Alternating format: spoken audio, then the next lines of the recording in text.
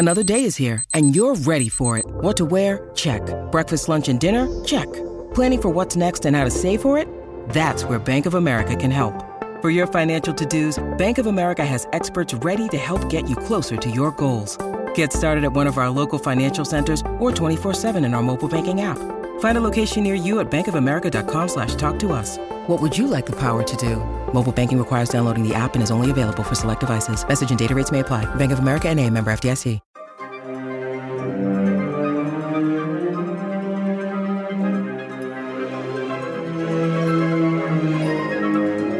Welcome to Foundation and Podcast, the officially unofficial podcast for Foundation on Apple TV+. I'm Jim. I'm Aaron. And today we're talking Season 2, Episode 4, Where the Stars Are Scattered Thinly. Aaron, if I said to you where the stars are scattered thinly, what would you say to me? I would say why the clouds are shining bright. I forgot the counter side. I'd have to shoot you. Yeah, with the clearly you're not to the contact. Head. Honestly, it wouldn't be the worst thing. What did you think of this episode? Oh, I liked it. We get to find out a little bit more about the nature of the Prime Radiant, which I thought was super interesting. And seeing Harry, especially this Vault's version of Harry, I think is always exciting because he's always got a new revelation, a new wrinkle in the plan. This freaking flim-flam artist, man, he's gonna get a reputation if he's not careful for just straight up lying to you. But maybe that's what he wants. It's all part of the plan. I don't know. But I really love those parts of it. And then we've got, the whole continuing conspiracy within Empire, which I'm excited to see more of. How about you? Yeah.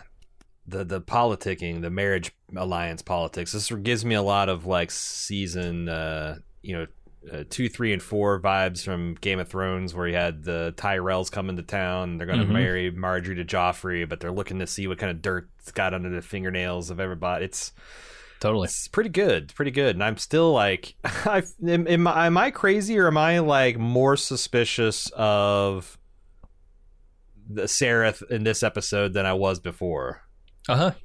Yeah. She's starting to seem more and more like the type of person who might have engineered all this for the long haul. Yeah, now she's not just meeting officially and being kind of coy and inquisitive in official meetings. Now she's back channeling stuff, and that's even more dangerous, right? Now she's obviously actively manipulating the young Dawn. Dangerous stuff. Especially when we know that Rue, who was a Gossamer court courtizan, who was a lover of Dusk, who was, I guess, Day at the time, that they have an ability.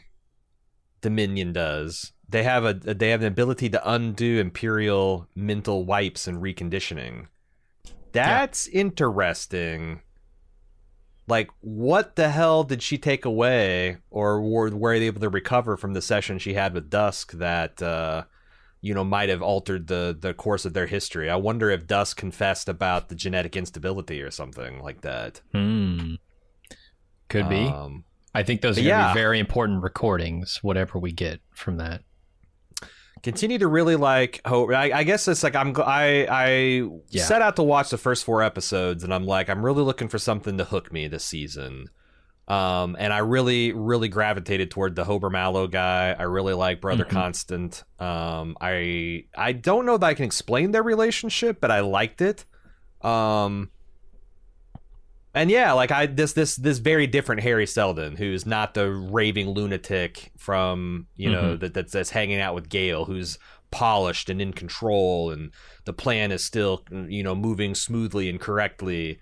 And his like subtle digs at the administrator he doesn't care much for. It's built a mountain for himself to stand on, and looks good in a fine suit. I like the two separate sides of Seldon here, and I'm wondering even more like what's it going to be like now that one of them is back to be imprisoned in the flesh. Yeah, no, it's all very exciting. There's an image that we're going to have to talk about that we talked about in last week's feedback section that I think is going to be Yeah, I don't know. I don't know if it's supposed to be the most intriguing thing they've done yet with the show, or something that means that should be just obvious. But we'll talk about it. Yeah, because it shows up here again. But maybe we should get into the recap. Yeah, we haven't even talked about the whole Bel Rio situation. We better get into it. And I have a billion notes, so let's do it. We start off with Polly and Constant arriving back at Terminus with their guest in tow, Hober Mallow. He and Constant talk about his history with religion, Lokri wine, and her real name, which she won't reveal. And then the director greets them when they get down to Terminus, and they just kind of follow him. A lot of this, so there's a voiceover at the beginning of this, which I think is Gale saying, if your parents never met, you wouldn't exist. If your grandparents never met, you wouldn't exist, whatever. Everyone's a result of the unique set of parents, and psychohistory doesn't care about them at all. And it kind of sets the stage for what I think is the very, very quick relationship that's developing here between Constant and Hober, which I'm not sure how I'm supposed to interpret what Gale is saying here. There's an element where you could look at it with a straight face and say, well, yeah, psychohistory doesn't need to care about them because they're insignificant, which is what she's saying. Or you could say that Gale is saying something here that is evidently false because the pairing of these two would have created something amazing or horrible, and it's only by chance that we miss that pairing. I have so many questions about, how should I read these voiceovers in this episode? Yeah, because thematically they're trying, this is an episode that is about love and relationships. It's like it's essentially three different couples. Yeah. And yet the bookending and the two bookending statements from Gale is that love doesn't matter. It only matters to the individual, and psychohistory makes that attraction irrelevant on the scale of human. So it's like, but is that a flaw or a strength of psychohistory? Is what is she trying to say with that statement, right? Because it's true, but is it good? Is it even a contradiction? Is it even a paradox? Because it could be something that us humans don't want to believe. Our love is meaningless on galactic time frames. We want to, you hear this you had a love for the ages. Well, if we want to believe that, it might not be true though. That these. So, but I don't know, because the show's official shtick is that psychohistory, predicts group humanity behavior. So individuals, it doesn't matter if any one particular combination of genes comes forward. It's they're going to be the cog that plays their part, and if it's not them, it'll be somebody else. Yeah. And I think that this feels like, and we got in this little last year that this is kind of a repudiation of great man history, because up until the last 30, 40 years, or I guess until you had Marxian dialectics to kind of interrogate history through, you had this great man theory that Julius Caesar came onto the scene and he remade Roman from a republic to an empire, purely out of his own will. Yeah, just sheer determination and his skill and talent, he remade the world in his image. And I think modern historians lean more to conditions were ripe for the republic to fall and an empire to take its place, and if it hadn't been Julius Caesar casting the die, it'd have been somebody else, either sooner or later. And that, I think, makes a hell of a lot more sense than oh my god, you could have had the fall of the Russian Tsar, but Vladimir Lenin wasn't there, he wasn't born yet, so we're just going to be serfs for another 30, 40, 50 years until the next time. It seems no, you had conditions that are ripe, and individuals will, it's inevitable that someone will step forward. But then on the scale of love, literally none of that shit matters to the individual. Right. So I don't know. Is it a paradox? Is it a contradiction? Is it something we just don't want to believe is true, that the things that are important to us don't matter to the universe? I could see either. Yep. Same here. It's clear from the very beginning of this episode that there is something going on with Constant and Hober. The way she kind of ogles him when he's got his shirt off, the way she's very flirtatious in the conversation. She wants that for sure. I mean, if she wants that, she should get a look at Empire without his shirt. She'd lose her mind. Yeah, right. Yeah, you would throw that Hober. Because Hober's just by kind the of mallow. average, So I think it's interesting. She's a very young, sheltered woman. Probably fairly conservative in terms of like not U.S. politics, but in terms of how she was raised. And she's a virgin. She lets us know. And there's something interesting about the self-possession that she's like, I want to climb this particular tree. Yes, that's what's going to happen. And it kind of like is, obviously is denied. But I think it's really interesting. And it kind of disarms Hober, right? Oh, yeah. Like, yeah, he's not sure what to do about someone this forthright. And also someone who's pretty naive. Like, he's like, this is a man who doesn't think much about the moral impacts of decisions. But like Brother Constant here has got him like, oh, geez, I need to reflect a little bit, right? Yeah, I think he says he prefers to be about 10th to bed here. Not first. Yeah. I'd rather be like 10th in line. Yeah. And I assume that's not just for his own sexual benefit. It's also probably for his own emotional benefit. He doesn't want to be that guy, right? Yeah, he doesn't have the space or the right shape to maintain a relationship. It only hurts someone like Constant, but also like there's something that he might want to explore there, and she has some insight. Like he says that he's this like world weary, very cynical person, but she points out several times like there is elements of optimism to him, that he's kept this very rare vintage of wine, sunny wine, for 15 years, implying that he's either not had anything to celebrate or he's still waiting for something even better. And the fact that he's described the planet as permanent sun, as a permanent sunny side rather than a permanent dark side, I thought that was cute. Yeah, it is a glass half full versus half empty kind of thing. I'm curious what would be the big thing that he would open this wine for. I almost thought we'd see it at the end of this episode. Like maybe, he'd get sent on a mission by Harry and love it so much that he toasts himself with the wine, but no, he's still saving it. Or he cracks it open for Constant. I do think we will see him crack that open at some point, and I bet it's going to be with Constant. I would wager just about anything that this is not the last time they will see each other. Chekhov's bottle of Lacry wine, huh? Yeah, okay. It's got to be, right? You don't point something like that out and then not use it. Also, there's the name guessing thing he's doing with her, which I don't know her name, but she does. She kind of gives a look when he says Agatish. That's the one that I think he might have accidentally stumbled on her name, but she's not. Oh, you think he did actually? Because I was wondering. Because like this is I don't know. This is what flirting 101. It's just like you're trying to talk to a girl without a reason to talk to a girl, so you're just making up like, oh, yeah, if I guess your name, you got to date me. Like, okay, what the fuck? I don't know. There was something when he says Agatish that made me think, that might be her real name. Then again, maybe not. She also confirmed she's a Thespian, which is something that we were speculating about earlier episodes, and I don't know if they're still on the table if she's a descendant from Hugo and Salvor or not, but it seems they're still. I still go back to them drawing a pretty clear line between Hugo, and you have this main character with these bright blue eyes, and then you've got the mule in the future with those same blue eyes. There's some kind of Thespian connection there. I would say there's no way she could be a Hugo Salvor descendant, right? Because Salvor went into stasis for 130 plus years, and she's now still the age she is with no kids. So yeah, that can't be right. But yeah, you're right. Who is she? How is she related to the rest of them?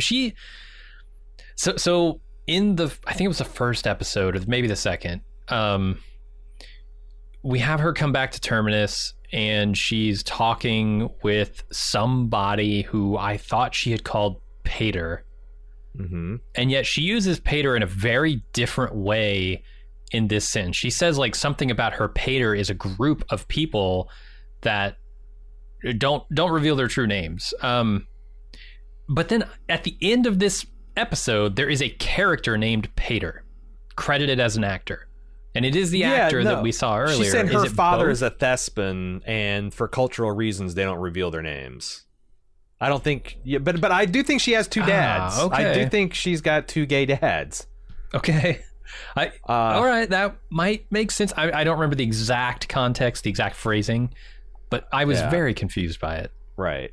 No, I because like she called that man who we were kind of like calling her like maybe uncle Pater before. Now she referred to So like I think there's some kind of non-nuclear, probably gay relationship with her dads, which I guess.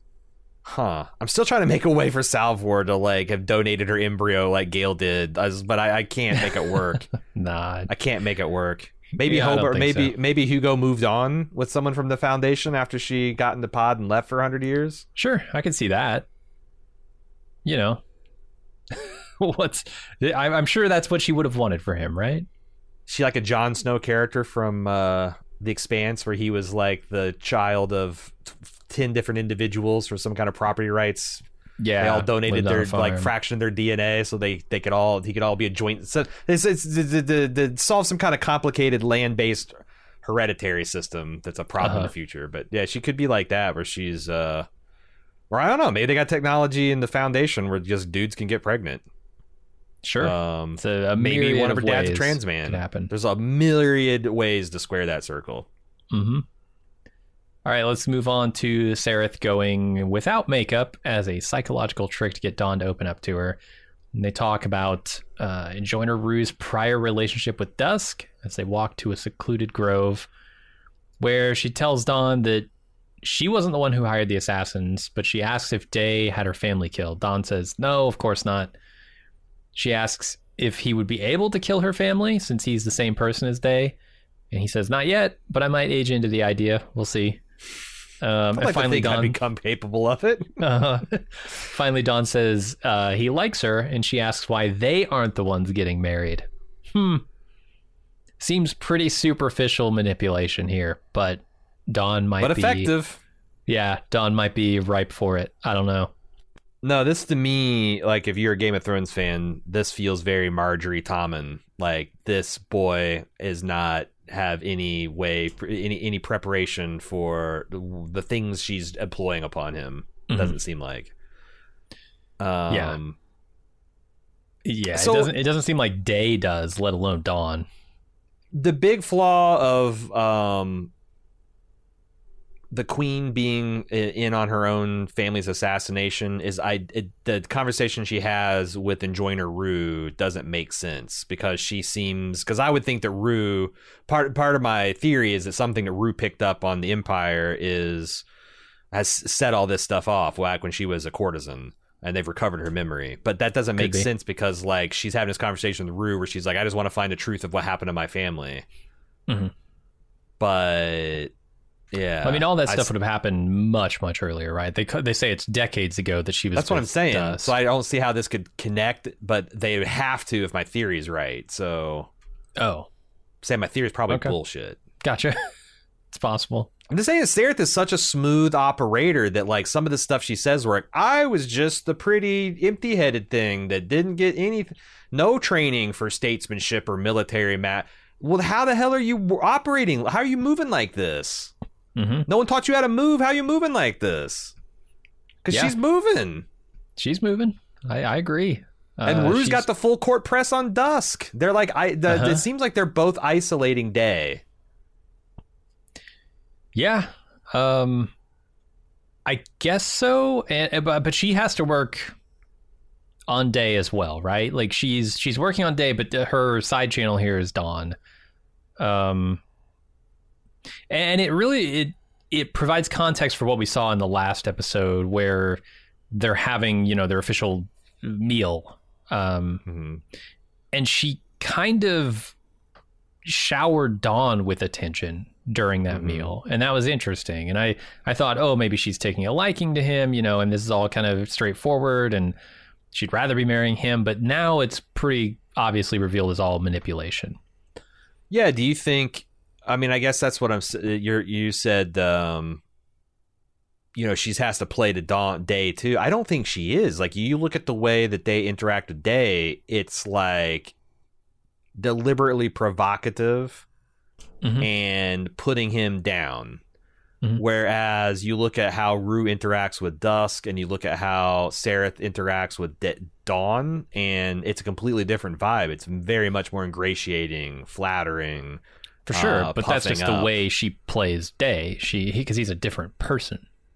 I just feel like it's maybe... it felt like they were trying to isolate Day, but it doesn't make sense from Rue's perspective, because if according to her, the coupling is kind of like one of the things, it's one of her brainchilds.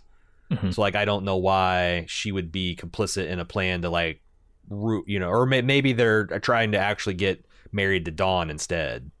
It's possible. You'd have a longer rule. For sure, yeah. You have 30 more years of miles on the tires. Seems like it's a closer age range too, but yeah, I think so.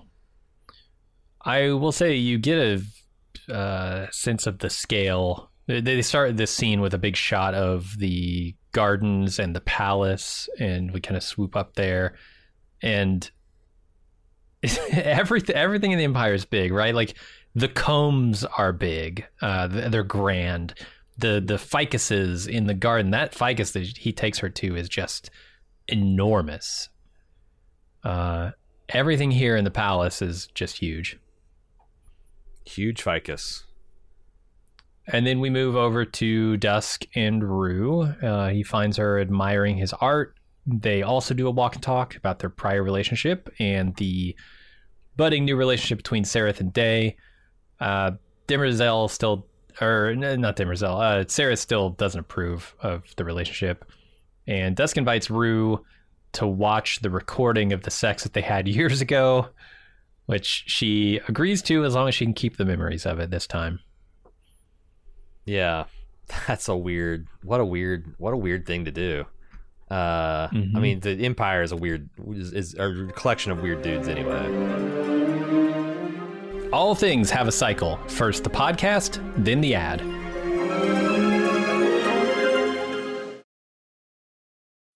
When you need mealtime inspiration, it's worth shopping Kroger, where you'll find over 30,000 mouth-watering choices that excite your inner foodie. And no matter what tasty choice you make, you'll enjoy our everyday low prices, plus extra ways to save, like digital coupons worth over $600 each week. You can also save up to $1 off per gallon at the pump with fuel points. More savings and more inspiring flavors make shopping Kroger worth it every time. Kroger, fresh for everyone. Fuel restrictions apply.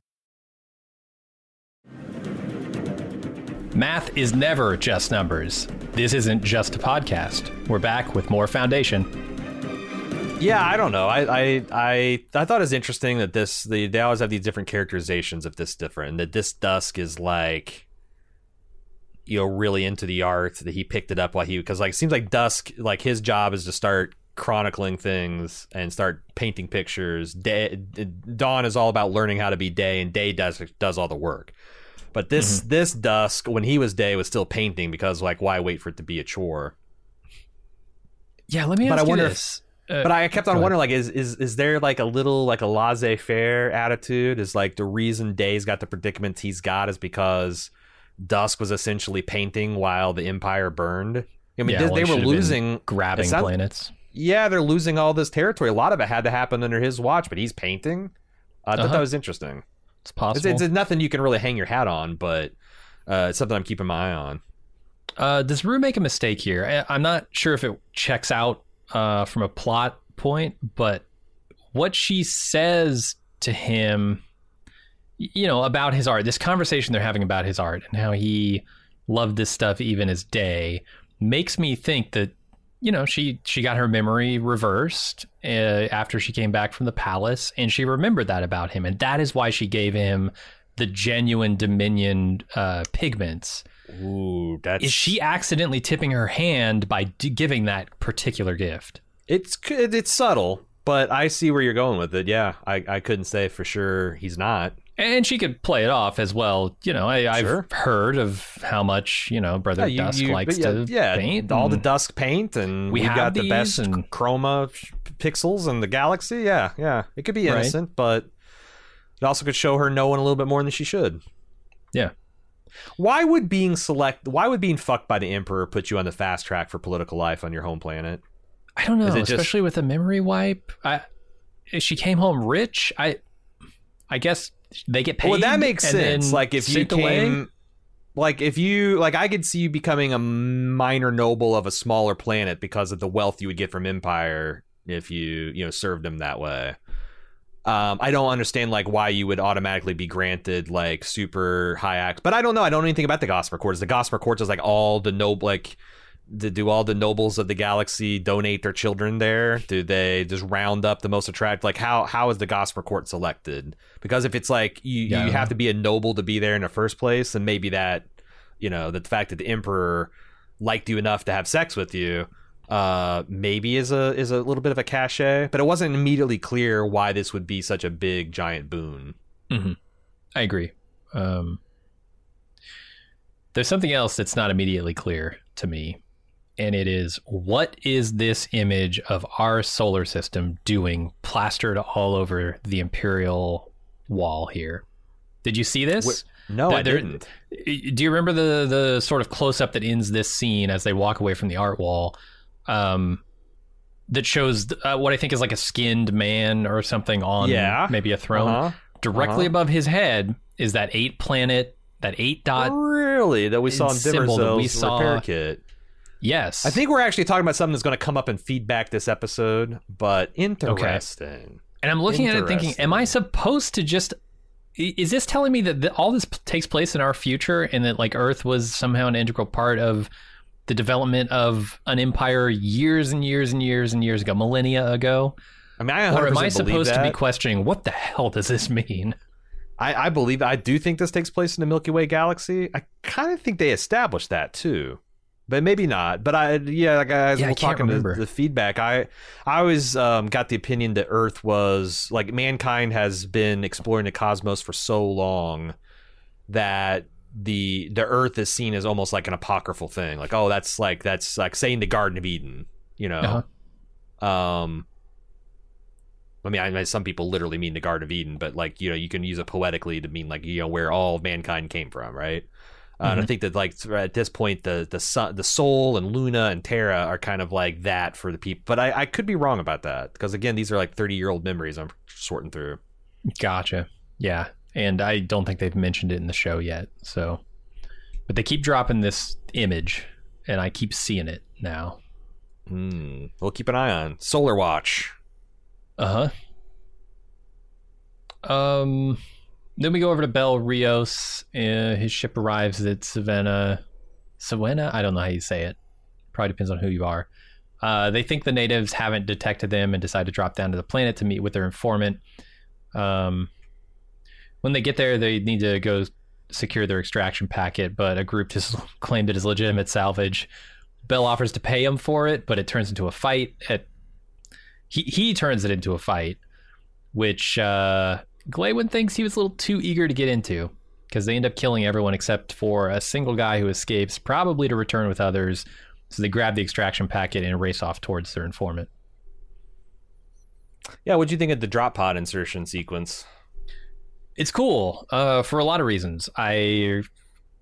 Well, here's what I would have preferred. I would have preferred some kind of acknowledgement that there's an atmosphere around this planet, that they don't just drop in all fine. Like maybe, give the drop pods the same kind of aura stuff that Emperor has, so they can drop through an atmosphere unharmed. But here they don't even heat up, right? They're just like straight down, no problem. So here's the thing. I take it on a matter of faith that the only reason or a matter of science, the only reason that aircraft heat up entering Earth's atmosphere is because they're moving at a terrific velocity compared to it. If we had anti-gravity technology to where you could take a geostationary orbit, you could drop something from that ship, it would go straight down, and it'd go at terminal velocity, but I don't think that's enough to like burn up. Yeah, you're probably right. Because I don't think they orbit like the way the space shuttle does, where it's going like so fast that it's essentially 20,000 miles an hour. I think they just like orbit like they just kind of hover. But you could be right. You could be right. Yeah, that makes sense. The other thing that I noted on this is where they land. the landscape here is really weird. It's bizarre and interesting. It's got a lot of divots in it, just a ton of divots, and they're all kind of lined with stones. They're terraced, yeah, like it's some kind of agricultural technique of this weird planet. Yeah, I'm thinking, is this a farm? Is this a graveyard? Are these like grave markers around these things? And these divots are where bodies are buried? Is this like a previous Imperial fleet landed here with thousands of troops and they These, created like, the divots decades ago? Holes? Yeah. Yeah, how did this landscape get created and what's its purpose? And we'll never know. We'll never know. That's the funny thing. It's like they do all this stuff and make it look so cool and weird and alien, but we'll never know because this is a question I need to ask Goyer when we have him on. Yeah, in your mind, what are those divots? Yeah, they could be lightning strikes, but then I would think they would probably be glassed. Like the sand would change its nature there. Mm-hmm. But I don't know. Yeah, and the real thing is you're supposed to understand, like Gawain says, you don't want to let the Empire change you into some hair trigger psycho they can point at anybody. You can't call the man with a husband Gawain. I won't let it stand. I'm sorry. What, isn't it? What's his? It's Glay. What? Glaywin. There's an L with in an there. L? Yeah. Oh, because I was just going on the character guide. I know. I'm just giving you a hard time. Is that some kind of Welsh deal that they invent an L to put in? Oh, I thought it might be Gawain, but Glaywin? I'm pretty sure. Yeah. Okay. All right. We'll go with Glaywin. I mean, look, if Agatish is a valid name, then Glaywin is a valid name in this universe. Weenus? Oh, Jesus. We'll talk about Weenus. Uh-huh. Where were you going with that? Sorry. Oh, I was just going to the next scene as far as I'm concerned. Just that, yeah, the whole point of that is like Glaywin is concerned that his husband is being turned by the Empire into a psychomaniac. Right. And he says, Empire takes a toll indeed, right? They've turned him into a violent man who's quick to anger. And Bell knows it. He doesn't like being reminded of it. Mm-hmm. Makes him angry when you bring it up. He does have a cool facial scar now, though. I assume. Yeah. He got slashed in the face. And they bust out more than one new tech on us here. They have these foldable guns, extendable guns. Reminded me of like Idris Elba's like Deadshot equipment he had in the Suicide Squad. These transformable rifles. Yeah. All right. Next scene, everyone gathers around the vault as Hober Mallow is brought to it. They show him what happened to the warden, and he refuses to participate. But just then he's sucked into the vault, and Constant and Polly go in after him. But the director stays behind like a coward, at least for now. How could you say no? Like, I don't know. It's cowardice. I'm going in. I'm so curious that I would have to go in that thing, especially after I see Constant go in and not burned alive doing it. Yeah, your whole life you've been watching this thing and wondering when it's going to open, and hear about the last time it's open, and your whole purpose, and it's just but he's just a coward. He's a coward. It's the only explanation. He's craven. Yella. Yeah. I will say it's a little strange for Constant to think that Hober needs her help inside this vault. She's like, let's go help him. Why would he need help? I very much think this is her hormones talking. Yeah. He needs help out of his pants. Sure. Is what I think you're supposed to understand here. His reaction at seeing his name burned across this thing is like, is hell no. Yeah. Love that. Yeah, this guy's very worthy of an engraved invitation. That is funny when they pan through the warden. It's just like a charcoal briquettes down there. That was a person? Yep. So the vault is huge inside. They meet up with Hober, who says it's been 2 days since he went in, which is crazy. He's been wandering around that whole time, and the director joins them inside finally, and they start off in a direction. And eventually they hear music and follow it to Harry's office. And he appears, and he's pleased to see that Foundation has entered the religious phase and tells them that he needs them all to prevent the war. And I'm going to kind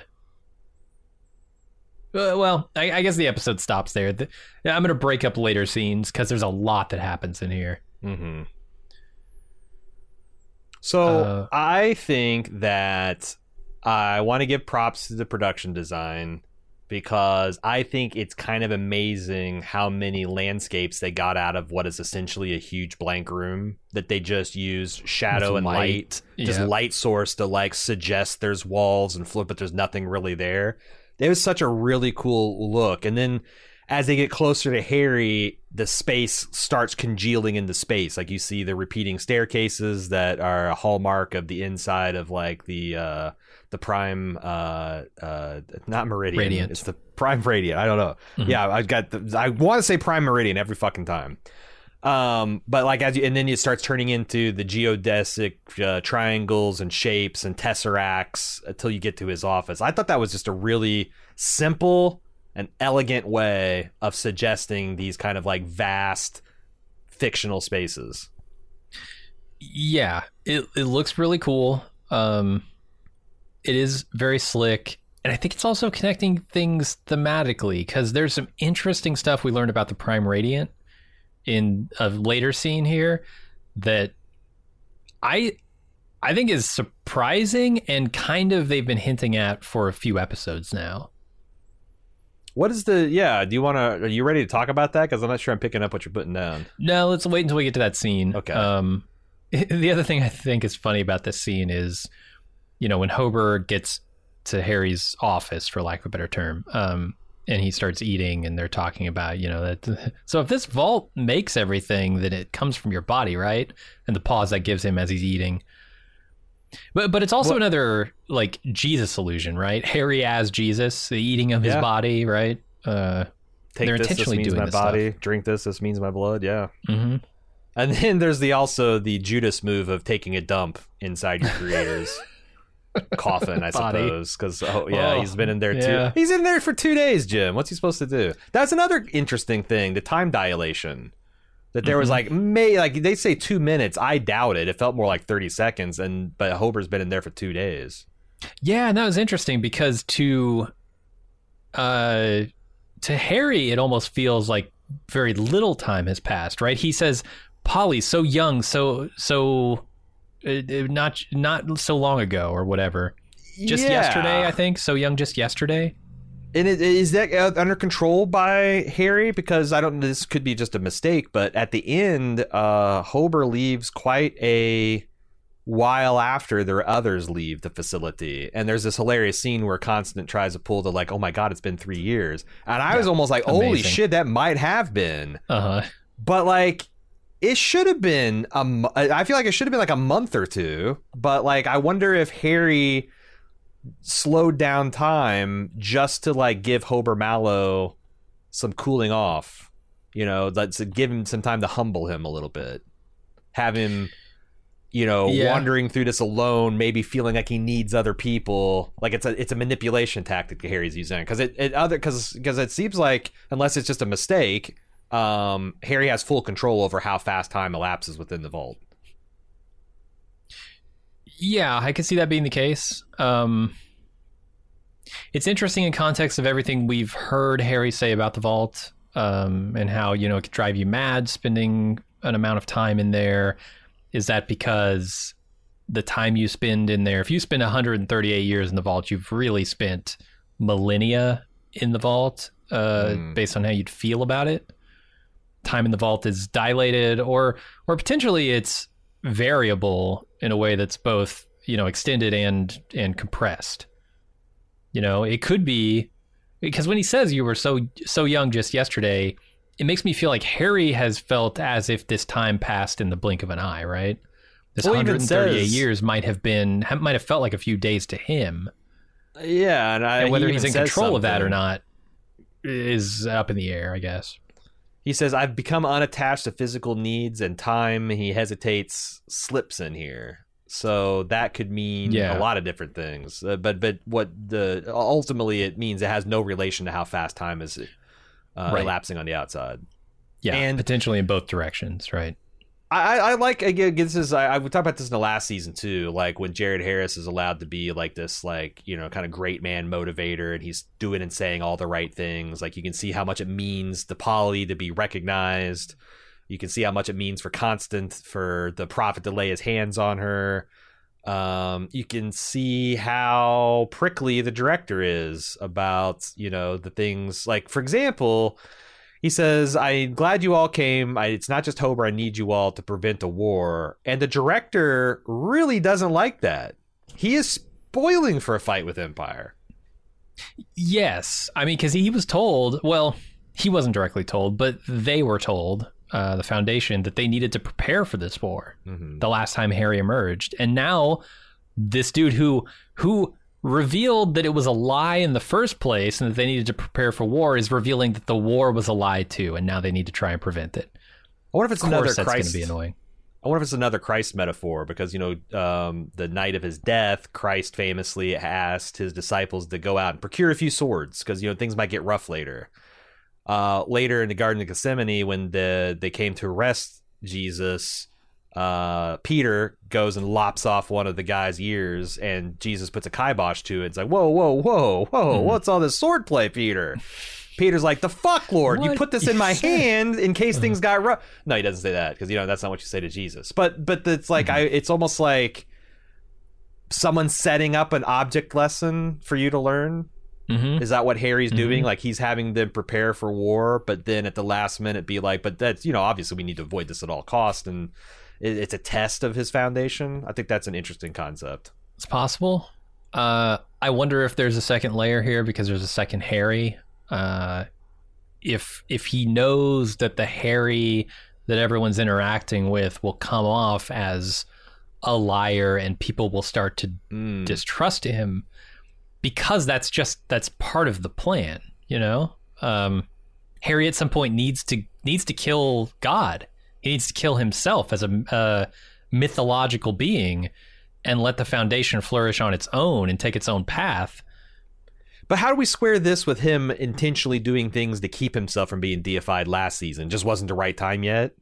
He needed to pump the brakes on the deification just a bit so that all the timings would hit perfectly. Yeah. And now he's smiting people to make them to make him seem time like a for god. The religious. And he's like, and then what's going to come next? He doesn't. He leaves that for a mystery. I like this a lot. Have we actually got to that point yet? That's when he's having a conversation with Hober. Okay, I want to talk to you a little bit about that when we get there. All right, let's move on to Belle and Glaywin arriving at a cliffside home where they find Patrician Barr, their informant. He tells them he's been sending them information for 40 years, but no one's responded. They spot some real-life books, which amazes them. And Barr shows them his recordings of Constant using one of the Imperial auras and their connection to the Foundation, the Vault, and the evidence for them having jump ship tech. This is all mind-blowing to them. Yeah, so it turns out we got some, because we got a little bit of the feedback's gonna be a bit of dry pie about the old man theory being a spy for the Empire because this episode he's a spy for the Empire. 100% right. What do you think about these religious? But these are it look like they're Hindu texts, ancient Hindu texts. It's Vishnu, right, in the images here. Yeah, and I looked. I thought I determined what text this was from, but I forgot to write it down. But yeah, this debate about a prince and his charioteer. They got amassing for a large war, but they debate the rationale for it. I feel like he's describing them in this scene very distinctly, based on the stuff. Where Glaywin's saying, look, you can't become this trigger happy maniac. They can't turn you into that. Well, even their toast, right? It's like here's to the ones who fight, and then Glaywin corrects it to also, and those ask why. Yeah.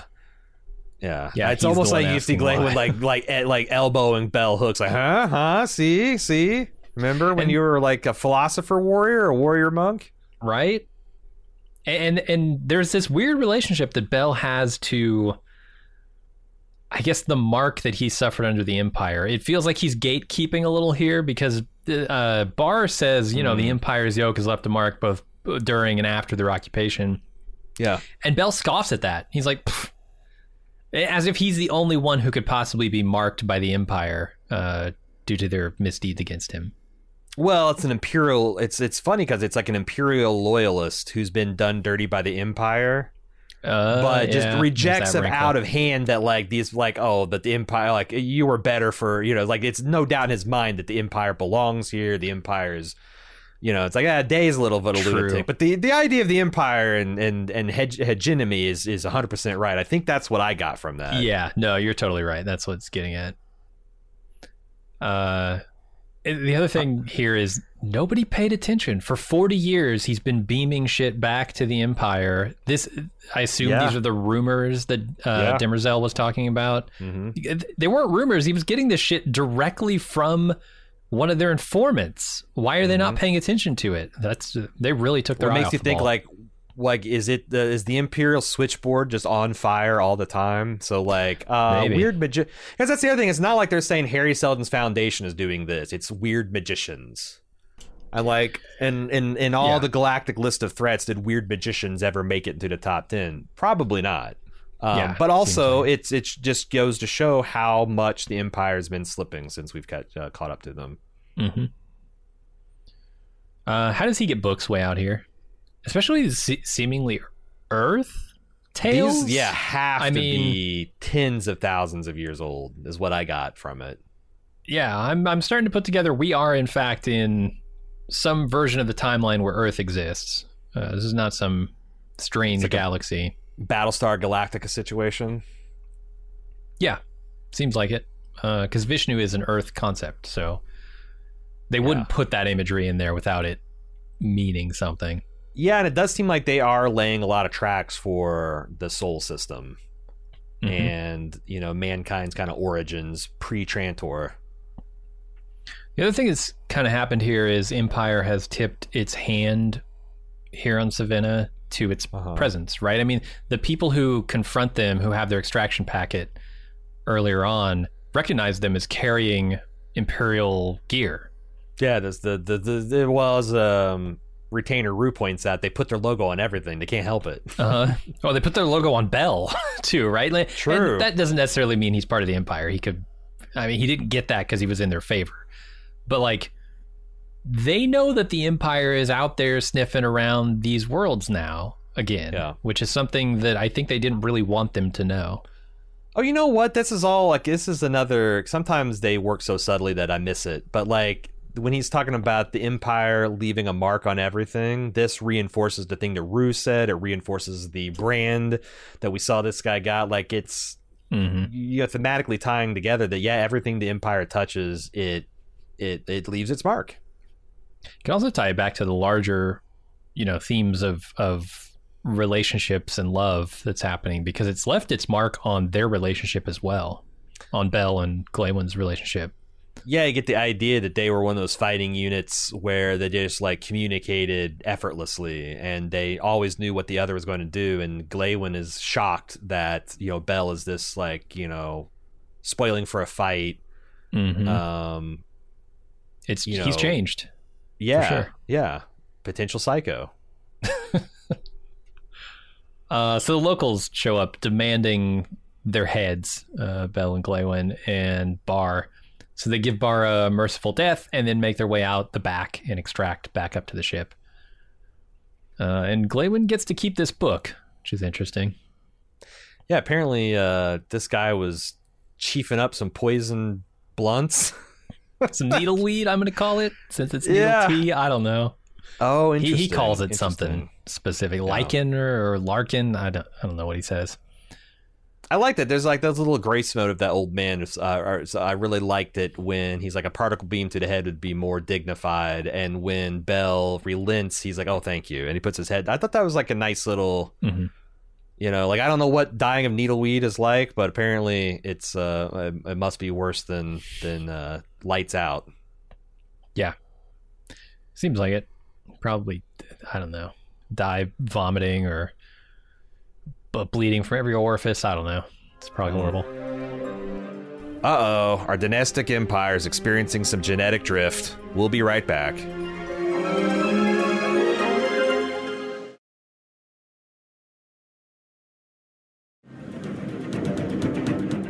The algorithm says the podcast will continue. Welcome back to Foundation. Anyway, inside the vault, Harry serves drinks. Polly spots the Prime Radiant and asks how it's here because he thought it left with Salvor. Apparently, it's a quantum computer that exists in two places at once. Constant steers the conversation back to preventing the war, and Harry tells her and Polly that he wants them to go to Trantor to open diplomatic relations. And he opens an exit for them and invites Hober to stay for a while.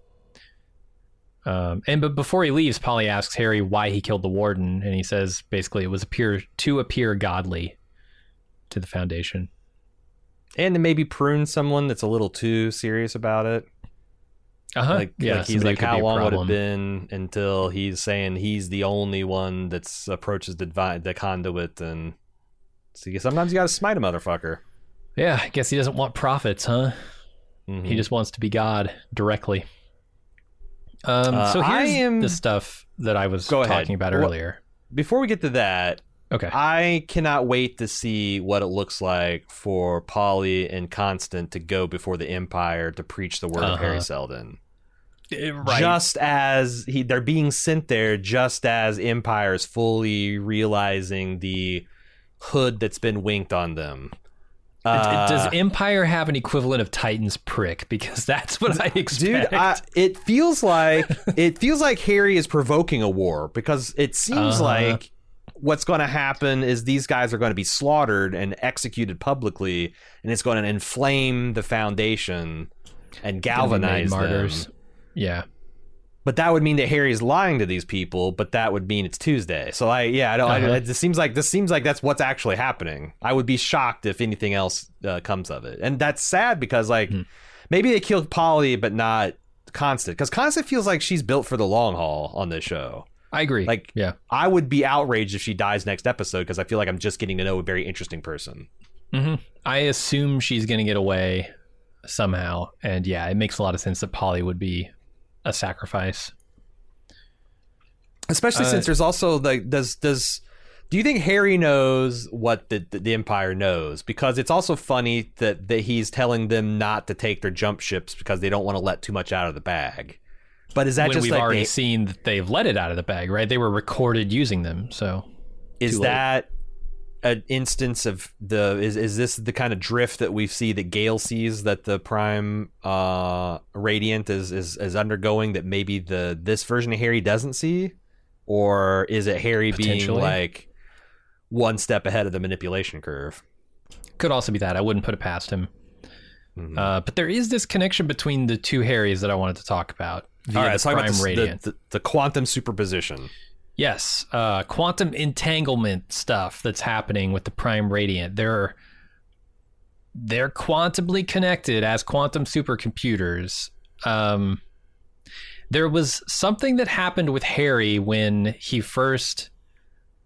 I think when he first came out of the Prime Radiant into the ship that Salvor and Gale were on, where he confuses himself for a moment. He's like, I was in the vault. What happened? And he thinks he's still that Harry. Yeah. I think this is a literal, like, he is that Harry for a moment. That there is a physical universe connection to the two Harrys that is real. It's not just, he was confused because his brain is broken. Does that mean that every time Harry is conscious in the vault, that the one that's on the, with Gale and Salvor has to stop working? We don't see him. We don't see the second Harry, right? I don't know. We don't see the second Harry this episode. Yeah. Is that why he had to become a human? Because that was going to become a problem. Oh, maybe. So now, like, has the superposition been solved, and that, like, one is now the digital Harry and one is now the physical Harry? Yeah, they've separated them. Yeah, why would that be important? So that the Harry in the vault can't gain some kind of access to the knowledge of the Second Foundation?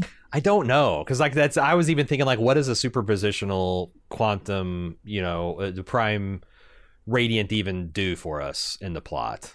Just allow you to have a second copy of something that could be here because something could. I don't know. It could be a Band-Aid on that, but it feels more important than that to me. No, it doesn't feel like they're building to something with this duality for sure. Mm-hmm. I just can't see it yet. Same here. Yeah. I thought you had a bigger piece of a theory when you're talking about like. Oh no, I don't. I have not connected at all. All right. Well, I can I always have not hope. come up with the grand unifying theory yet. Scientists are still working on it. Haven't decoded psychohistory yet. No. So then, the other thing about this scene is Harry really praising the religious members of Foundation, and we're going to see kind of why later when he's in the next part of the scene. But he's really just patronizing the director here, right, with his suit comments and again, fine suit.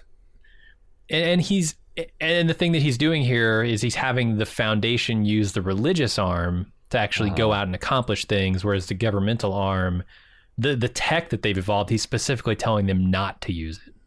Because the jump ships were all developed, under the directors. Right. You can under that branch of the Foundation.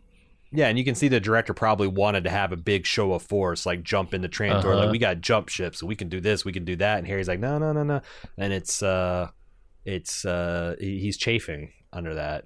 Mm-hmm. But I did like the naked joy that was on Polly's face when he realizes he's going to be able to, not a flim flam man, not a confidence man, not a guy peddling hokum, but he gets to be an agent of peace.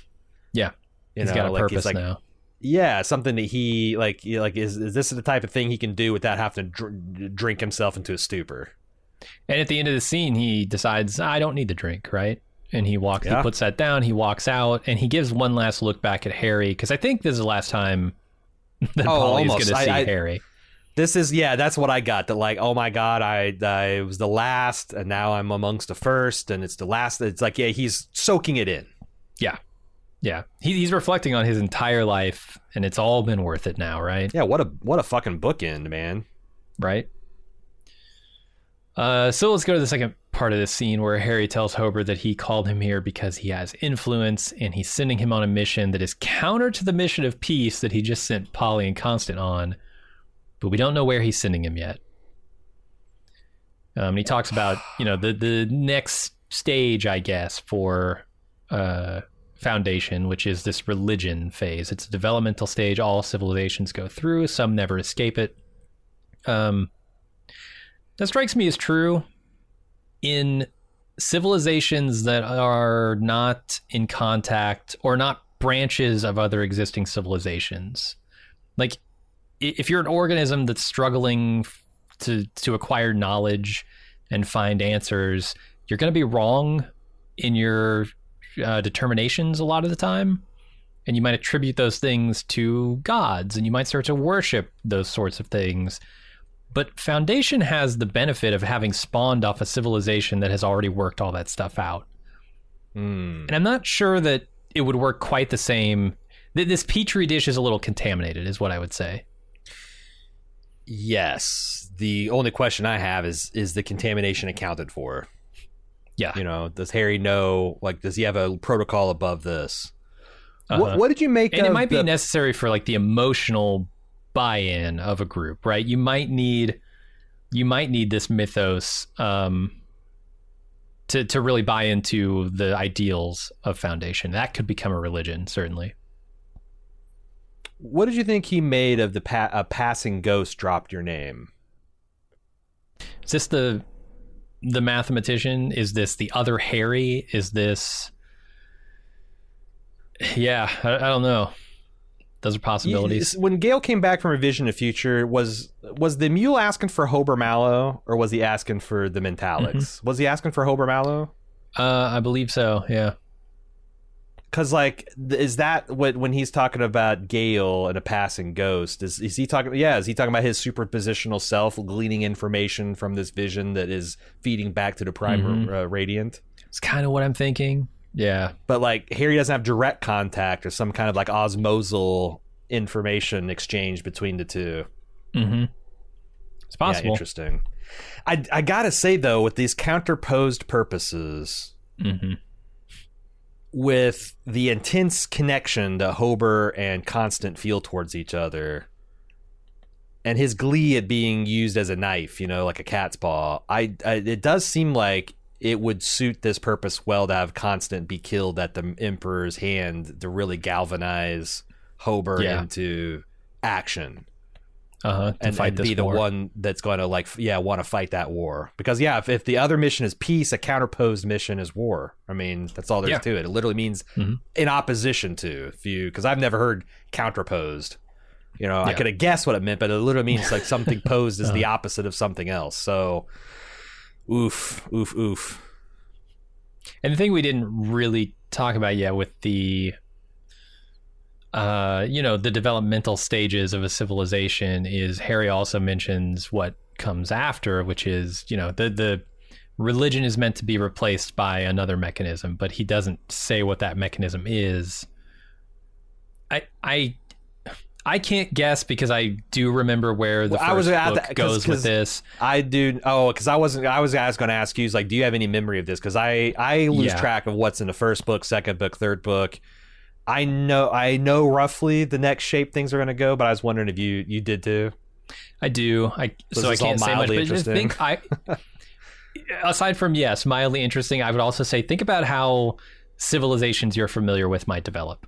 Yeah, because again, this is all based on this is all based by Asimov on real history. So yeah. And this stuff excites me. I like seeing the further developments, how Foundation is going to change to deal with the threat of Empire. Yeah, this core of the books, the skeleton that's built on is on its own fascinating. So getting to see another cog of that click over is going to be really cool. And then Sereth meets with a member of Day's Guard. Oh, before we move on, what did you make of the commonality that Harry was building with Hober? They both grew up with disapproving fathers, trying to put them on courses of action that was predetermined, that they rebelled against. Is there a part of Harry that's hoping that Hober zigs where he's supposed to zag? Because here's another father figure saying, here's the path before you, son, walk it. But he starts a conversation saying, you and I both spat in our father's face and refuse. Isn't that kind of interesting? Yeah, it could be to ingratiate himself and make himself a friendly god, or it could be to say, I'm the guy setting you on this path, defy me. So is he counterposed a mission to secretly homopose that's going to be juxtaposed? How many poses we got here, Selden? I don't know. A lot of them. It is. So the last thing is he opens the prime radiant to show him where the blade will be thrust, but we don't see where. Keep that in mind when we discuss the scenes between Hober and Constant going forward. I will say the one last thing I noted on just my modeling brain taking over in this scene, because I want a model of everything, and the prime radiant will be super awesome. That would be a great practical model, right? There's some real physical weight to this thing that I don't even know how you would duplicate in a physical model, because when he slides that across the table, that thing, either the table is made of sandpaper or this thing has a lot of weight. It could be I think heavy metal and resin, chunk of glass or acrylic or a solid chunk of glass would do it. But what's the original filigree inside of it? Is it just a whole bunch of gold wire shaped and bent and posed and it looks like gold to me. They suspend it in a clear medium. I don't know. Yeah, it'd be. Adam Savage needs to get busy building a 1 day build of the Prime Radiant. He's got to watch the show, right? No fucking way has Adam Savage not watched the show. Yeah.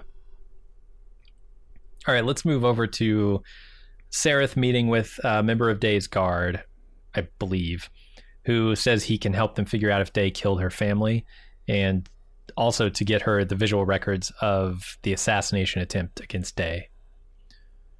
And here's where we learn Dominion has the ability to do several things with memory. They can block a memory wipe, they can reverse it after it's happened, and they can fool a memory audit.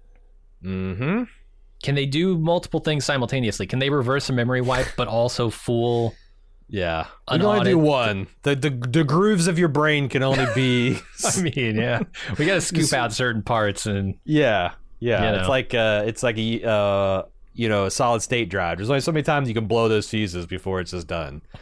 Well, that's the thing. To fool a memory audit, I guess, in which ways can they fool a memory audit? Can they make it seem as if the person didn't see the things they saw? Yes, that's evident, right, in this conversation. Can they make it seem as if the person did see things they didn't see? Oh, that's interesting. And especially since Empire's putting so much stock and faith in their memory auditing. Because what happens if they wipe this memory and they do an audit and there's just a blank? It's like contact, right? There's 24 hours, 18 hours of static or whatever it is. Yeah. What were you doing during the static? You weren't sleeping. You were on duty. What the hell, man? Yeah. So they got to replace that with something. It's interesting that she says, did Cleon 17 have a hand in the death of my family? Because, I'm kind of suspecting Dusk. And I wonder if this is like they're going to be checking the whole, that's the one flaw she's making, is she's suspecting Day this whole time, and it was actually Dusk that did all this. It could be. I mean, what's his incentive here, right? To make it so that she frames it as somebody arranged the death of her family in order to make it possible to have a marriage arrangement here. Because nobody else in her family would have ever even considered it. Maybe she's confusing the intended goal. Maybe it was just a weakened Dominion for conquest, so that Empire can just suddenly get bigger through an easy way. And you got this radical Day out here. And Day's trying to share 50-50 of things. It's like, why don't we just... Yeah, I that's the only thing and the only way, because the other...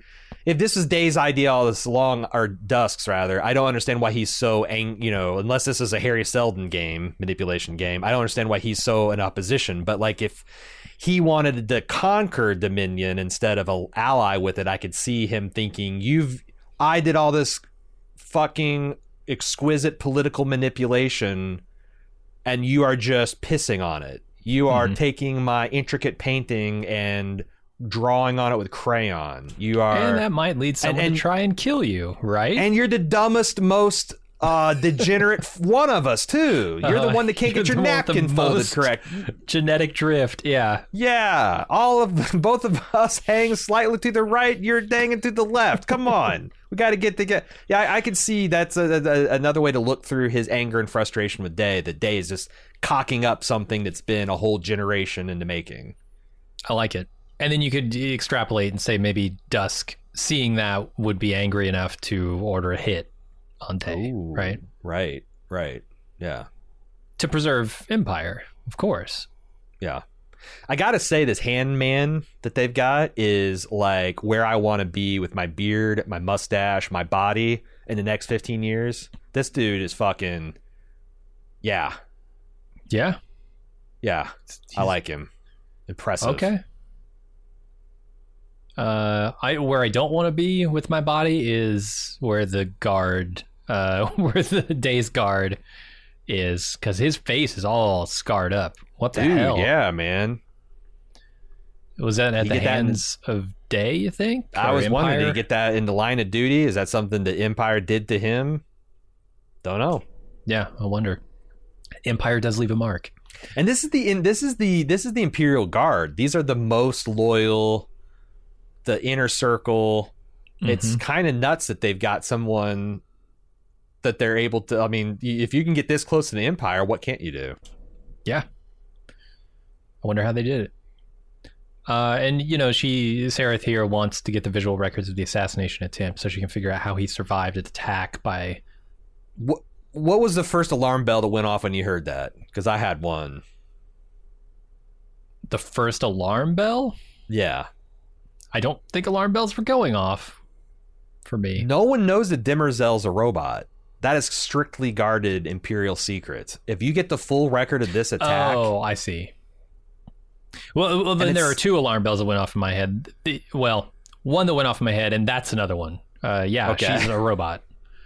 You're holding out on me on alarm bells? I guess I was looking for something that was an alarm bell for Sareth, not for Day and Empire. Oh, gotcha. But there's another one is that Day's having sex with her.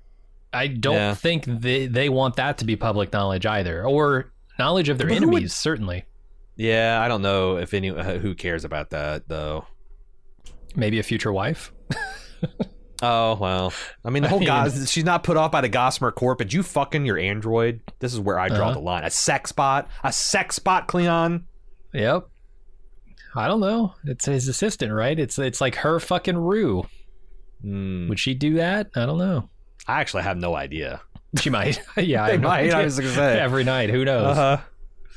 But we saw how he survived the attack. He's just a badass, and he's got a badass robot helping him. I mean, that's how you survive an attack by assassins.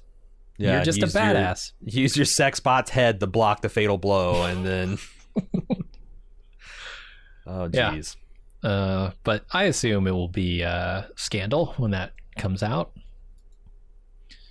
And then we move on to the final scene here, where Hober finally emerges from the vault. He tells Polly and Constant that Harry said he needs to take their ship on his mission. And before Hober leaves, Constant professes her attraction to him and her disappointment in not having had the chance to bed him. Which was kind of shocking to me. Because she's, a brother, right? That's a surprising thing. They don't apparently have any limits on their sexuality. She has some personal proclivities, right? A woman of small opportunities and particular likes. Mm-hmm. I enjoyed that line. She only likes Hobers. That's her. She's the Hober only. But she got a bumper sticker. I stop for Hobers. Jeez. I don't know if you're Hober. Is this a funny? It's a particular. I will say this, brother. That's a particular taste. Hober Mallow is particular like. I guess it makes a certain amount of sense. If this is nothing more than a marketing arm, they probably wouldn't have rules like you would expect of a monk or a priest or it's probably more like listen to the foundation, give them beneficial trade deals. It's not so much like don't put this body part in this other body part, especially if you're this other. I don't think they care much about that. But it was surprising to me, and just the intensity of the attraction that she's feeling here was another surprising thing. Did you get the idea that Hober is a slightly different guy towards her? I got this like a reluctance that I don't think is Hober Mallow to pursue a relationship with her. And I wonder if Harry, when he revealed where his blade would be pointed, somehow gave up that, you're going to... the mission that you're on is going to lead to it, and he's trying to maintain separation to kind of save himself.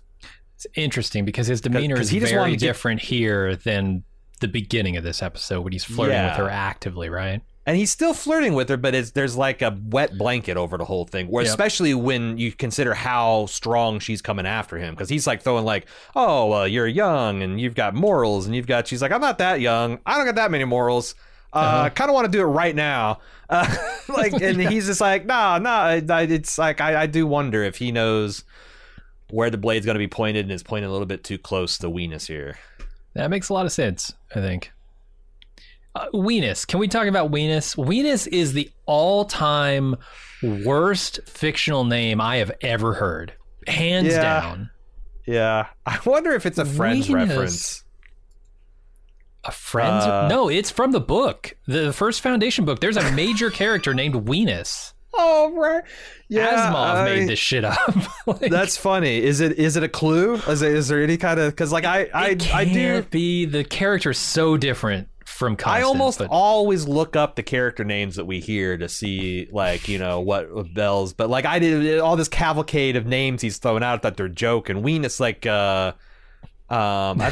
this is I thought it was a Friends reference because there's something with Chandler where he makes fun of people in his job getting obsessed with the weekly estimated net usage statistics, like these crazy people run around, where's the weenus, how's the weenus, I'm concerned with the weenus, and like at the end of this episode he's been promoted and he's like it's like 8:00 on a Friday night and he's like, damn it, where I've seen the weenus and I'm not happy, and it's like, but no, Asimov came up with Weenus. Yeah, he coined the name Weenus, apparently.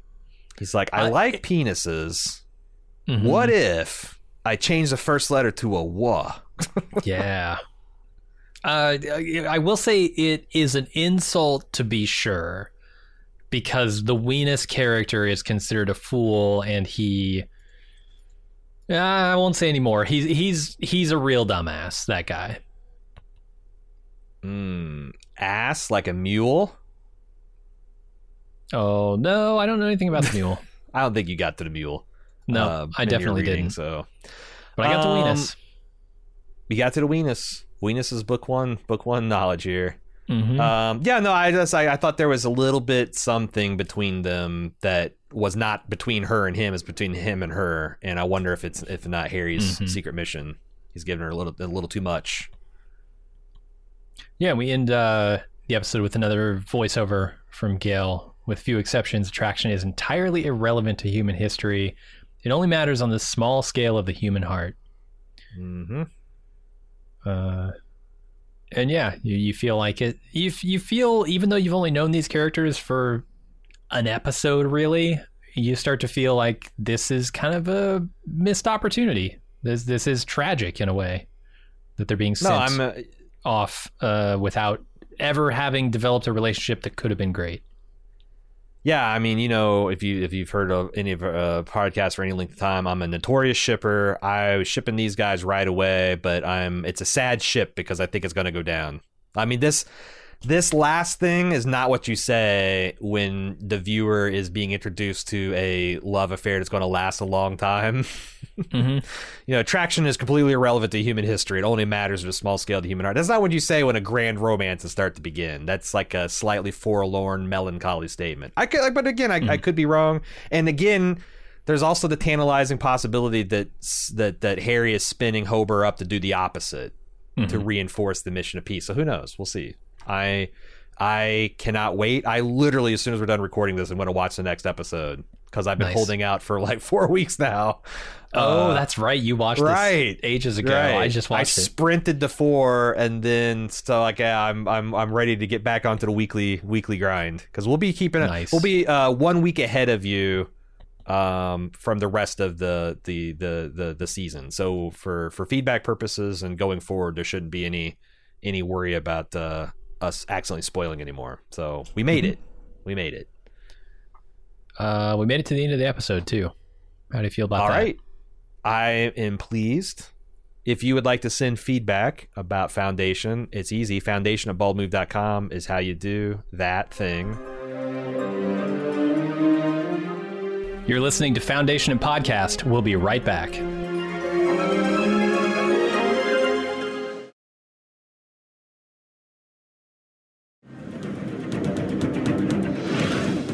And we're back. Respect and enjoy the podcast.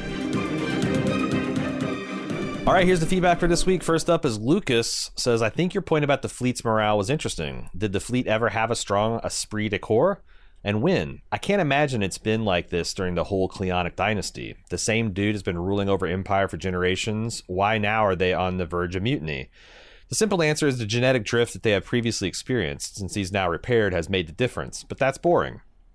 I know you guys are fans of The Wire, and I am too. I think it'd be much more interesting to say that even though it's been the same guy ruling in the same manner over 16 or whatever iterations, people are still beholden and enslaved to some extent by systems which they have no control over. That no one, no matter how powerful, can control all the systems, and it eventually becomes a beast all its own. It would also dovetail nicely with the whole concept of Harry's plan, which basically says that systems are what he predicts and not individual people.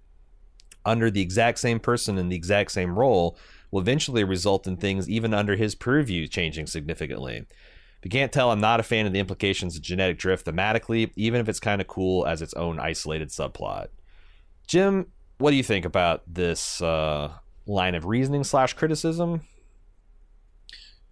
I mean, as it relates to like a mutinous military, I don't know. I feel like you'd get various levels of mutinous officers over the course of these generations, right? Because like the military is not changing its structure much, but the individuals within it are changing constantly, right? And that's the thing. You're going to have the bells who are like disobeying an order here or there because they think it's the right thing to do. And then you're probably going to have commanders who would never have disobeyed an order no matter how much it seemed stupid or would have cost them. So it's probably just we're picking up in a particular time that is one that has a commander who is willing to disobey an order on that front. The larger question about, like, you know, can Empire hold on to all the planets? Is that even possible? Does that create a scenario that's so stifling that you get a rebellion that necessarily destroys it and, like, all those systems interacting? I mean, I think, yeah, that's one of the central reasons Empire is falling, right? Their reach has become too broad. They can't succeeded accommodate. Yeah, they can't. It's not even that they can't accommodate everyone's wishes or whims. They just can't repress those, I guess. You know, because everybody's going to have different things they want, and not all of those are going to line up with what Empire wants.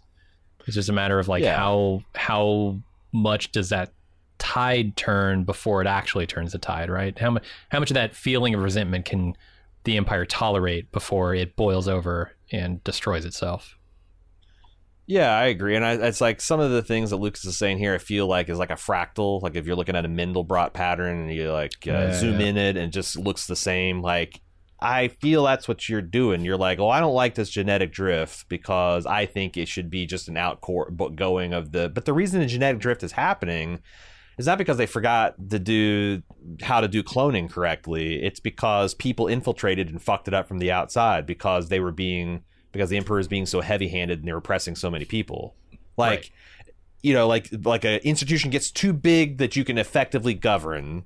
Once that happens, you only can oppress, right? You can just try to suppress. And I feel like you're saying, like, when did they ever have a strong esprit de corps? I actually think in the early stages of the Cleonic Dynasty, things were pretty good for the Galactic Corps, at least. You know, like in the frontiers of the galaxy, where they are taking more than they're giving back, and you know you've got the Empire part of the Empire happening. It probably sucks, but like at the core where all the wealth and affluence is being collected at, I bet it's pretty nice. But like that's just not. Yeah. Like oppression is not a stable state of governance, because eventually you have to spend so much money on the oppression that you're not even making the lives good for the people who are supposed to be on top, and you can no longer protect them from the people in the bottom just trying to survive. And so like I feel like it's not just the genetic drift, it's all of the things that's happening. And that's what Harry's point is.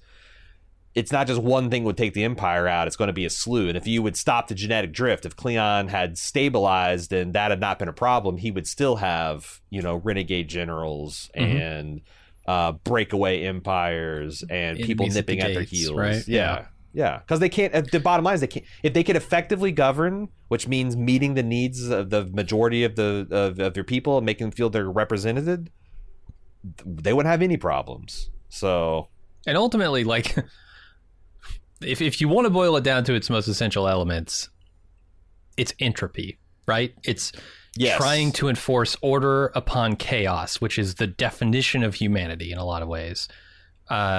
That only works in its singular form, or whatever form it's taking at the time, to a certain point, and then it itself begins to decay, right? It's at the risk of promoting one of the podcasts here on the Ball Move Network, growth, decay, transformation. That is the inherent cycle in everything. And you can see, like, I bet during the period of expansionism for the Empire, actually the people on the outer rims probably felt, or on the outer edges of the Empire probably felt pretty good about it. Everything was growing, right? Like they brought these machines space elevator in, right? And they brought these machines, these giant machines in to start mining these outer planets, and there was so much wealth flowing to those planets. Economic and the development, baby. Yeah, the people were really loving that until the point where the palladium dries up and they turn the machines on the people, and the transformation has happened and the decay has started to set in, right? Like that's like, you can take a sampling of any period of the Empire and say, what are we in? Are we in the growth stage? Are we in the decay stage? And right now, this particular lens we're viewing it through is the decay stage. Nicole K says, I'm so thrilled for more Foundation. I respect and enjoy your coverage. Well, thank you, Nicole. Like you guys, I love the new characters we were introduced to this week. I especially like Rios, and I'm interested to see where storyline goes. However, I couldn't shake the uneasy feeling about Empire reuniting with his husband. Is anyone else worried that this might be too good to be true? Like maybe the husband, I'm sorry I can't remember his name, Glaywin? Glaywin, yeah. It sounds, it really just Gaywin, sounds... as I like to call it. Yeah. It sounds like Jerry Lewis should be saying it. Glaywin. Yeah. Glaywin. It's a bad name. My lady. Yeah. Actually, might not actually be his husband, but just some kind of clone or trick by the Empire. Or maybe it is his real husband, but he's been brainwashed and it's like true blue for the Empire and has been brought in to test and manipulate Rios. I hope I'm wrong, but I couldn't quite shake a double agent vibe I was picking up. Just wondered if anyone else did too, or if this is just a side effect of my recent Mission Impossible marathon. Oh my God. Who's going to rip off the Glaywin mask and reveal it's been Demerzel all along? I mean, the Empire deserves this, right? Deserves like the fact that we're all this skeptic, and I that's what I said about Bel Rios is like, why is he walking into this obvious trap with his eyes wide open? And I thought they gave us a pretty good answer that he actually is a sucker for the people of the Imperium, and he wants to be a bulwark against the excesses and depredations of the Cleonic emperors, and that's very noble. But sure. What do you think the odds are that there's something up with Glaywin? Like, as soon as Bel Rios achieves his mission, there's going to be a time bomb in his chest, or they only decanted a clone that has 9 months of cohesion to. What is going to be the rug pull for Rios, if any? Yeah, 8 years with the Empire. Huh. Because it seems to me like, nah, I don't want to. I'm weird. Sometimes I'm worried that half-remembered memories from my 13-year-old are actually whispering into my ear, and I'm actually giving spoilers. So I'm just going to stay away. What do you do you think there's an inevitable rug pull for Bel Rios? It's possible. I think 8 years is a long time to be. I want to know more about the 8 years that Glaywin spent, because I know where Bel was. I want to know what was happening with Glaywin, because if he is kind of a captive of Empire and being like tortured and manipulated and shit, that could have a huge effect on him, and he could be, some sleeper agent that's sent to keep watch on Bel, and if things go wrong, either take over or report back, whatever. But yeah, we don't really have an insight into that, because I could also see 8 years, just being a citizen separated from your spouse by the Empire could foster a lot of resentment. And yet he's content to step back into this role, so there can't be an overwhelming resentment there, or at least not as much resentment as there is affection for Bel. So I don't know. I want to know more about him, but yeah, there's a potential there. He could certainly be a plant for the Empire. Yeah, I'm not sure like how much of a chance is of being a double agent. Like, ha ha ha! You thought I loved you. I really love the Empire. I mean, that's but some kind of rug pull. Like, you think you've done your duty by the Empire, but the Empire still wants you to know that you're his. That you're his vassal, and he kills your husband just out of spite because he can't imagine. Oh yeah. He can't imagine ever being in a position where he's going to need you again. Or he's got you by the balls because you're ultimately loyal to the Empire and you also love the little people. So what are you going to do? I killed your husband. You're going to stop protecting the little people? Like, yeah, it seems like something that this version of Day would do. I think so. That's the thing. And I don't think that this version of Day would leave Bel to run his own operation here outside of his view, right? I think he does have a mechanism in there somewhere, and whether it's Glaywin or somebody else, it just hasn't been revealed yet.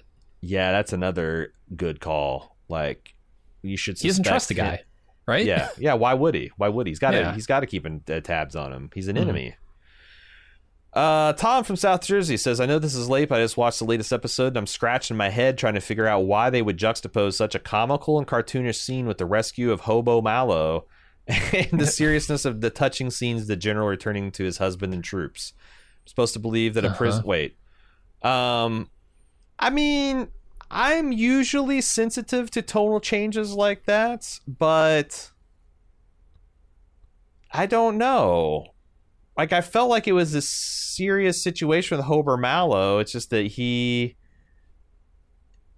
the comedy is just how easily he can escape such a sheer death situation and just outsmart this fool. But yeah, I don't know. I guess I didn't see it as slapstick. It wasn't like Dumb or Dumber against Philadelphia, the movie, you know, like is more like, yeah, I don't know, a Wes Anderson film against Philadelphia, I guess. Okay.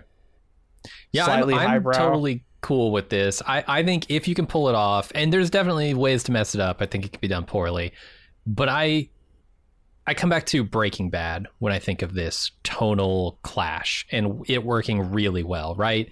You got Jesse and his friends who are complete fuck-ups and idiots, and then you got the stakes of Walter and his family, and they're incredibly high emotional stakes.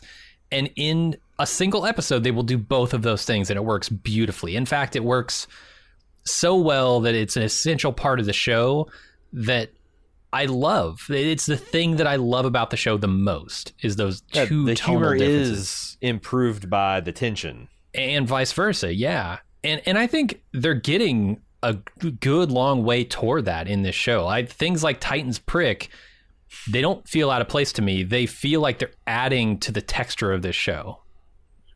I don't need it to all be serious, right? I do want some comedy in my shows because I like comedy. And if you can do it well, it really works. And I think they're doing it pretty well here. For me, anyway. Tom's got another substantive criticism. He says, I know I'm supposed to believe the prisoner can escape all those guards in a convertible skiff. I know they suffer from stormtrooper aim, but that was outrageous for a show that hasn't really shown a tone like this before. I don't know. Like my idea of this planet is that they are a bunch of incompetent baboons that are buffoons, baboons too, that are technologically inferior to the Foundation, and by a good margin. You're talking about Savannah? I don't know. Is that the military? I couldn't remember if that's the where all the military guys were, but yeah, wherever the Generalissimo and his hot security chicks were. That, like, those guys seem like they're buffoons who are inferior technologically. This is a backwater planet by Imperial standards, and Foundation has, as of this episode, we found out, better than Imperial tech. Mm-hmm. Like they have surpassed Empire in terms of their warp technology, in terms of maybe their personal shielding technology. So I don't think that Hober Mallow was necessarily in mortal danger at any point in this time, and it is supposed to be kind of a romp, and I don't think he'd have that same success against Imperial stormtroopers. The guys looking like Judge Dredd with the Stargate helmets, but these guys, it's like it's like getting the if you're a professional, if you're like a space alien that has shields and shit, trying to get over a local like redneck militia. You know, sure, like Don Johnson and Glorious Bastard style. Like, I don't have a problem with that happening at all. If he's able to make a fool out of the Klingons troops, that would be a different kettle of fish, I think. Yeah, and I will say, the action on the show doesn't always work as well as like that blend of humor and emotional stakes. For me, the humor and the highbrow stuff kind of they work better than the action most of the time. Something they're getting better at and working on. Integrating it better. It's not its forte. The show's doing other things better for sure. Jeff says, according to a study in the New Atlantic article, major personality changes happen before 30 years old and after 60 years old. He included this report on the study in the Atlantic. Apparently that's true. that people experience profound or tend to experience profound personality changes when they're in their 30s and when they're in their 60s, which dovetails nicely with the thing they got, the genetic dynasty. So it's not sure if Apple planted a story, but it does seem to bolster the Empire's storytelling of the dawn, day, and dusk. I had thought that 30 and 60 cutoff lines were a bit conveniently arbitrary, justified by nothing more than 90 divided by 3. And 30 does feel a bit young to start chief monarch duties, and 60 does feel a bit early to semi-retire. But this new data at least shows these ages as significant inflection points of personality, which also means the day period of 30 to 60 is the period of one of the periods of greatest personal stability, or might we say stagnation. Yeah, you don't have to. You don't have to be scientifically accurate in your organization of a fake empire, but it doesn't hurt. Sure. Yeah. Guys, trying to remember, I saw something where it turns out that ancient people... Oh, the idea that the Arctic and Antarctic. Do you know that the words Arctic and Antarctic literally mean with bears and without bears? Jesus. Because the ancient Greeks knew in the north that there was bears at that pole, and they deduced that the opposite side of the earth would be the opposite and it wouldn't have bears. And they were fucking right. Just for doodah luck. What? They happen to not have bears in Antarctica. So, wild. It works out that way sometimes. JJ Johnson said, this episode felt a lot like late 70s, early 80s Star Wars movies. The ship escaping from underground while the stomping machines try to destroy it. Harbo Malo as Han Solo. Yep, I'm going to go with Harbo Malo.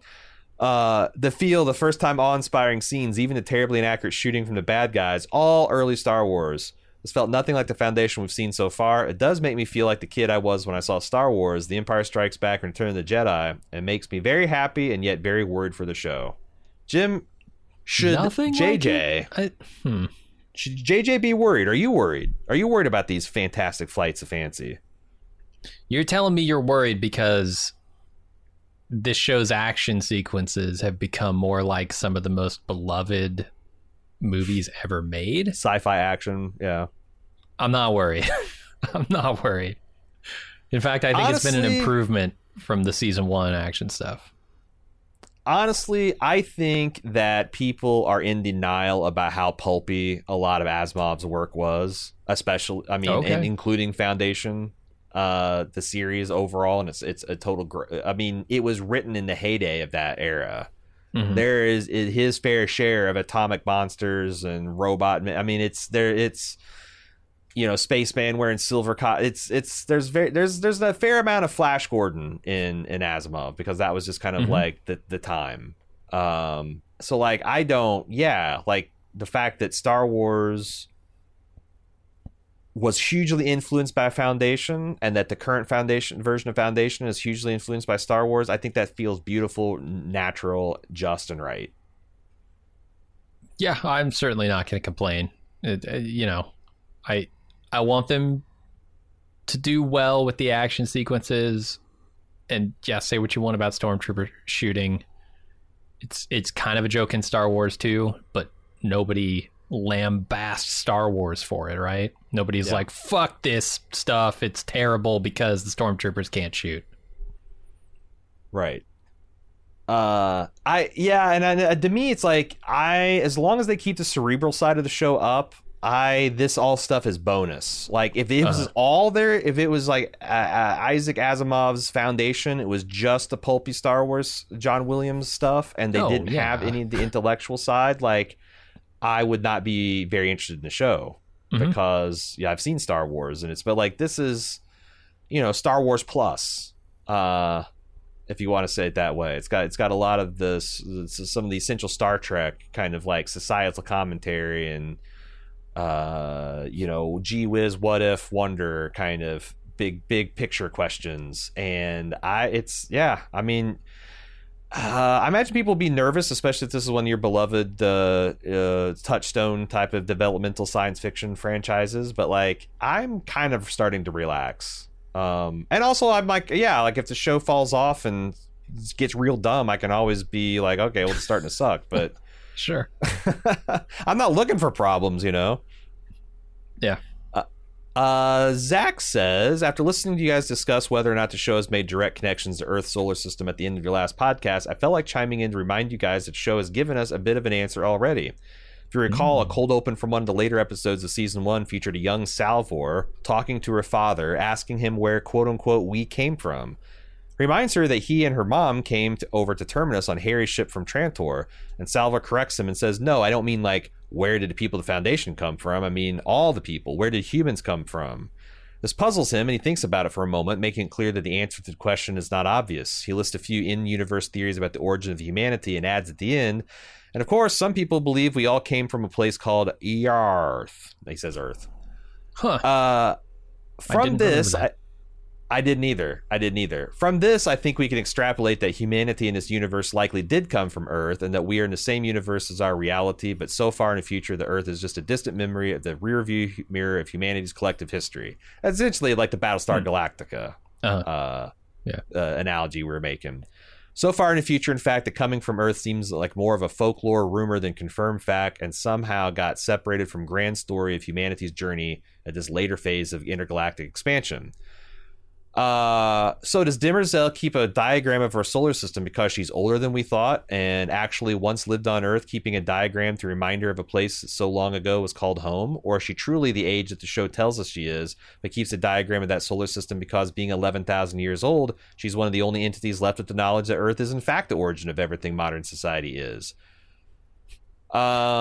Yeah, I could totally see that. I could see her being, the Boston Dynamics, the thing we joked about. But like, there's a wrinkle in here in this latest episode where we see it on the wall, the Empire's art wall, right? Like that to me says that it at some point had some meaning to the Empire, at least the symbology of it. And I don't know if that's because historically they've kept records and they know that they've been derived from Earth, although they don't talk about it.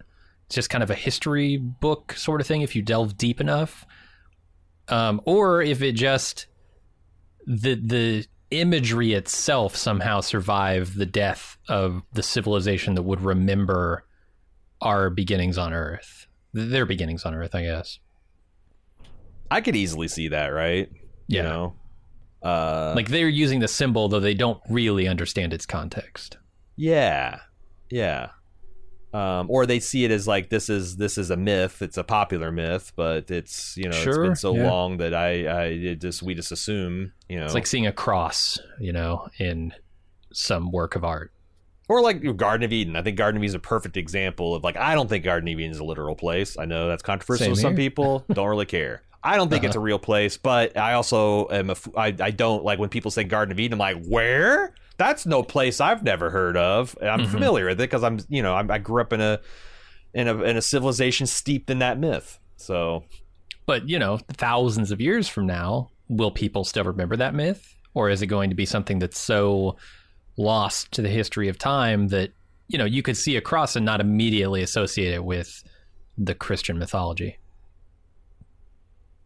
We got some times. I'm gonna engage in indulge in a little head scratcher by Zach. He says, if I could be missing something here, and it might be something as fundamental as the definitions of a robot versus an android in Isaac Asimov's extended universe, but shouldn't all sentient or self-directing technology that operates its own body be held to the laws of robotics?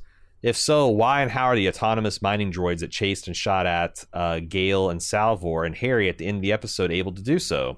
Should protecting both humanity and the individual humans be a higher directive for them than extinguishing any or all life on Una's world as they seem programmed to do? Well, unless they're programmed to ignore the laws. I mean, the laws are something that's programmed into robots, right? So you change the programming, you change the laws. That's the thing. You got to remember that, number one, the rules of robotics are not really a thing in this series.